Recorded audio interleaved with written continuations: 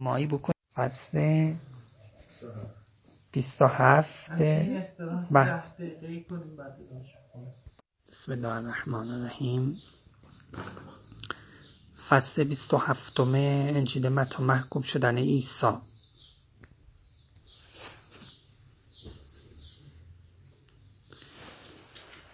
و چون صبح شد همه رؤسای کهنه و مشایخ قوم بر عیسی شورا کردند که او را هلاک سازند. پس او را بند نهاده بردند و به پنتیوس پیلاتیس والی تسلیم نمودند. خودکشی یهودا. در آن هنگام چون یهودای تسلیم کننده او دید که بر او فتوا دادند پشیمان شد. 30 پاره نقره را که به رؤسای کهنه و مشایخ رد کرده گفت گناه کردم که خون بیگناهی را تسلیم نمودم. گفتند ما را چه، خود دانی. پس آن نقره را در هیکل انداخت، روانه شد و رفته خود را خفه کرد. اما رؤسای کهنه نقره را برداشته گفتند انداختن این در بیت المال جایز نیست، زیرا خونبهاست. پس شورا نموده به آن مبلغ مزرعه کوزه‌گر را به جهت مقبره غریب‌ها خریدند. از آن جهت آن مزرعه تا امروز به حقل الدم مشهور است، یعنی مزرعه خون.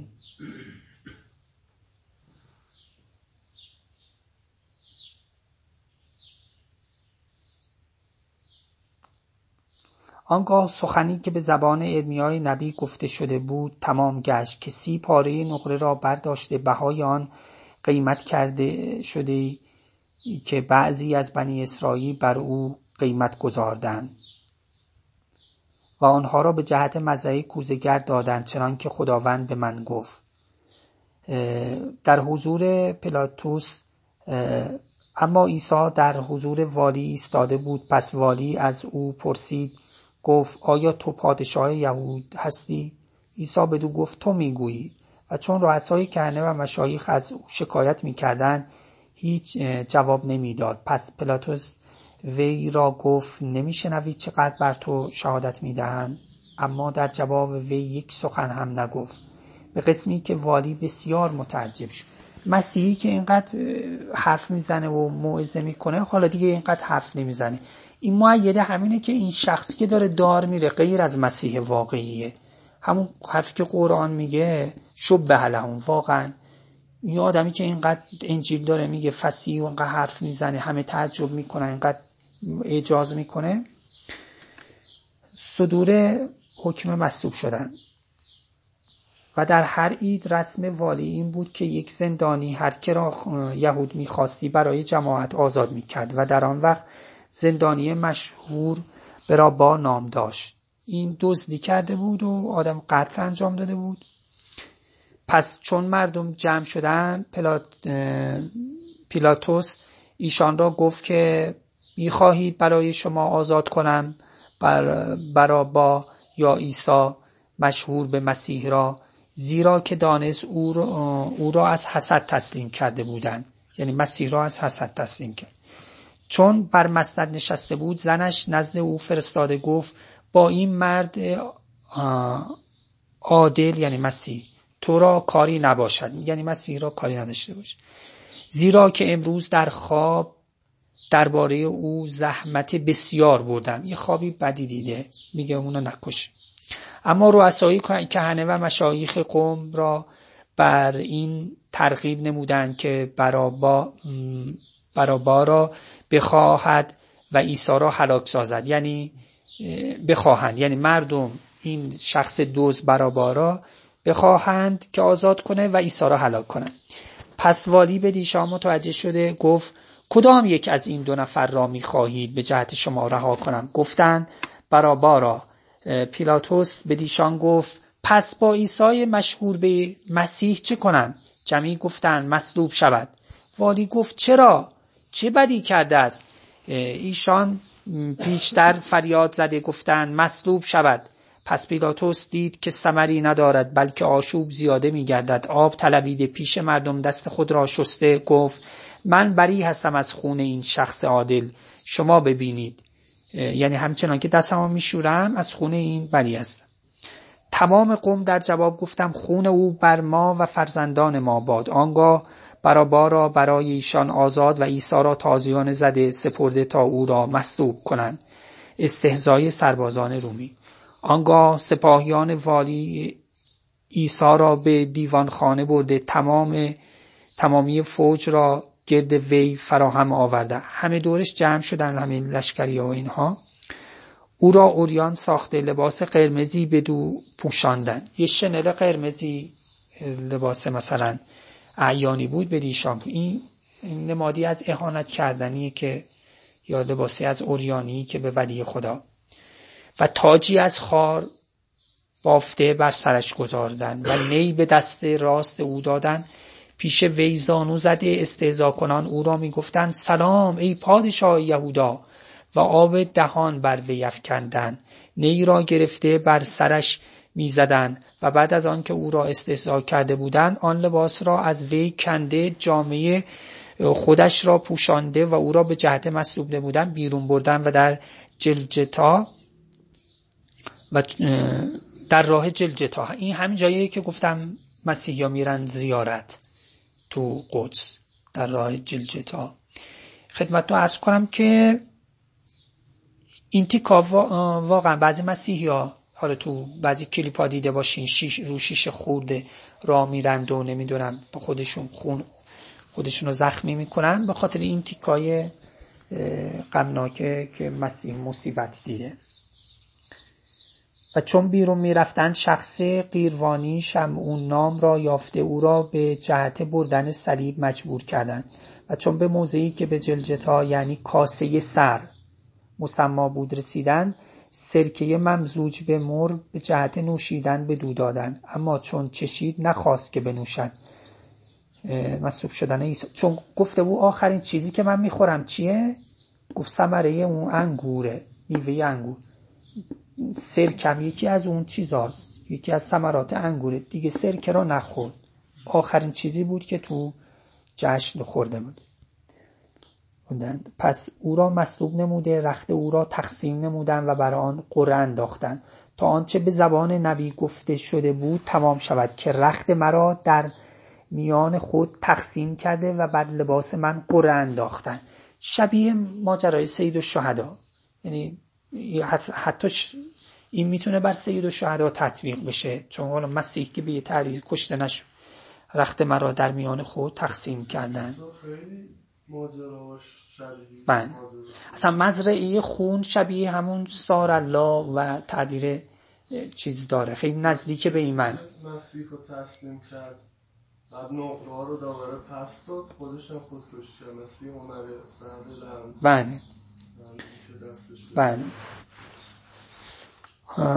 و خب و در آنجا به نگهبانی او نشستند، تقصیرنامه او را نوشته بالای سرش آویختند.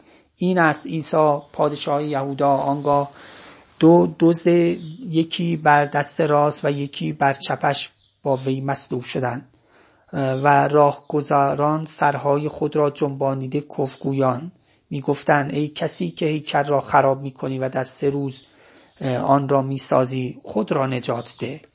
اگر پسر خدا هستی از صلیب فرود بیا. همچنین نیز رؤسای کهنه با کاتبان و مشایخ استهزا کنان میگفتند دیگران را نجات داد اما نمیتواند خود را برهاند. اگر پادشاه اسرائیل است اکنون از صلیب فرود آید تا بدو ایمان آوریم. بر خدا توکل نموده اکنون او را نجات دهد اگر بدو رغبت دارد، زیرا گفت پسر خدا هستم. و همچنین آن 2 دزد نیز که با وی مصلوب بودند او را دشنام میدادند. جان سپردن عیسی، یعنی شبیه اهانت ها و چیزایی که تو کربلا شده، اینها خیلی نزدیک به این معنا. خود عنوان فدیه دادن مسیح و فدیناه بذبح عظیم، اینها را با اینکه مسیح مصلوب نشده، با توجه به اینکه یکی از حواریین مصلوب شده، تو روایت میگه اونم ولی خداست و اونم پیغمبره، میشه اون را از این زاویه بگیری، یعنی با قرآن هم تنافی نداشته باشه. قرآن فقط میگه که مسیح رفعه الله و مصلوب نشد. این حوادث که ایشون میگه این اتفاق، اینم روی ولی خدا طبق اون روایت اتفاق افتاده و میتونه با اون جریان کربلا و اونها هم افق باشه از این جهت. و از ساعت 6 تا ساعت 9 تاریکی تمام زمین را فرو گرفت و نزدیک به ساعت 9 عیسی با آواز بلند صدا زد، آخر روزهای مثلا شبیه روز عاشورا، صدا زد گفت ایدی ایدی لما سبقتنی، یعنی الهی الهی مرا چرا ترک کردی. و آیه قرآن میگه چی؟ الم نشرح لک صدرک و وضعنا عنک ذکرک الذی انقض ظهرک. چی میگه ما تو رو دشمن نداشتیم؟ و آیه قرآن چندین بارم قسم پشت سر هم میخوره به پیغمبر میفرماد ما ودعک ربک و ما قلی وللآخرة خیر لک من الاولی. این شبیه به این جاست که ایشون میگه که منو رها نکن. بعضی از حاضرین چون این را شنیدن گفتند او الیاس را میخواند. در ساعت یکی از آن میان دوید اسفنجی را گرفت و آن را پر از سرکه کرده بر سر نی گذارد و نزد او داشت تا بنوشد. دیگران گفتند بگذار تا ببینیم آیا الیاس میآید او را برهاند. عیسی باز به آواز بلند صیحه زد، روح را تسلیم نمود که ناگاه پرده هیکل از سر تا پا دو پاره شد و زمین متزلزل و سنگ‌ها شکافته گردید و قبرها گشاده شد و بسیاری از بدنهای مقدسین که آرمیده بودند برخاستند. این زنده ها قبرها شکافته شده، مرده از تو قبر اومدن بیرون. این صحنه شبیه صحنه شهادت حضرت که بادهای مخالف وزیدن گرفت و شبیه چیزایی که عاشورا میگن هر سنگی برمی داشتن زیرش خون بود و این چیز شبیه اونجاست. و بعد از برخاستن وی از قبور برآمده به شهر مقدس رفتن و بر بسیاری ظاهر شدن، یعنی بسیاری از مرده ها از تو قبرستان زنده شدن رفتن تو شهر را که مردم دیدندشون. اما یوزباشی و رفقایش که عیسی را نگهبانی میکردن چون زلزله این وقایع را دیدند بی نهایت ترسان شده گفتند فی الواقع این شخص پسر خدا بود. و در آن وقت زنان بسیاری از جدید در عقب عیسی آمده بودند تا او را خدمت کنند، از دور نظاره می‌کردند. از آن جمله مریم مجدلیه، مریم مادر یعقوب و یوشع و مادر پسران زبدی.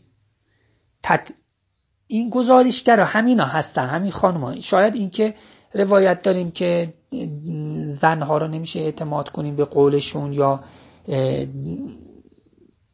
دین را از طریق اینا نگیرن، چون توی سنیان خیلی روایاتشون از طریق خانم‌ها همسران پیغمبر بعضن هست. یه توجهی شده تو روایات که به زنها اعتبار توجه نکنی. این تیکای آخر حالا فصل بعدم میاد خیلی گزارشگرش خانم‌ها هستن، اینا احساسیه وهم گرفته سشون چی. اما چون وقت عصر رسید شخصی دولتمند از اهل رامه یوسف نام که او نیز از شاگردان عیسی بود آمد و نزد پیلاطس رفت جسد عیسی را خواست. آنگاه پیلاطس فرمان داد که داده شود. پس یوسف جسد را برداشت، آن را در کتان پاک پیچیده او را در قبری نو که برای خود از سنگ تراشیده بود گذارد و سنگی بزرگ بر سر آن غلطانید. برفت و مریم مجدلیه و مریم دیگر در آنجا در مقابل قبر نشسته بودند محافظین بر سر قبر. و در فردای آن روز که بعد از روز تهیه بود رؤسای کهنه و فریسیان نزد پیلاطس جمع شده گفتند ای آقا، ما را یاد است که آن گمراه کننده وقتی که زنده بود گفت بعد از 3 روز برمیخیزم. پس بفرما قبر را تا 3 روز نگهبانی دهند، مبادا شاگردانش در شب آمده او را بدزدند و به مردم بگویند که او از مردگان برخاسته و گمراهی آخر از اول بدتر شود. پیلاطس بدیشان گفت که شما کشیشیان دارید، بروید چنان که دانید محافظت کنید. پس رفتند و سنگ را مختوم کرده قبر را با کشیشیان محافظت نمودند. بریم فصل آخر.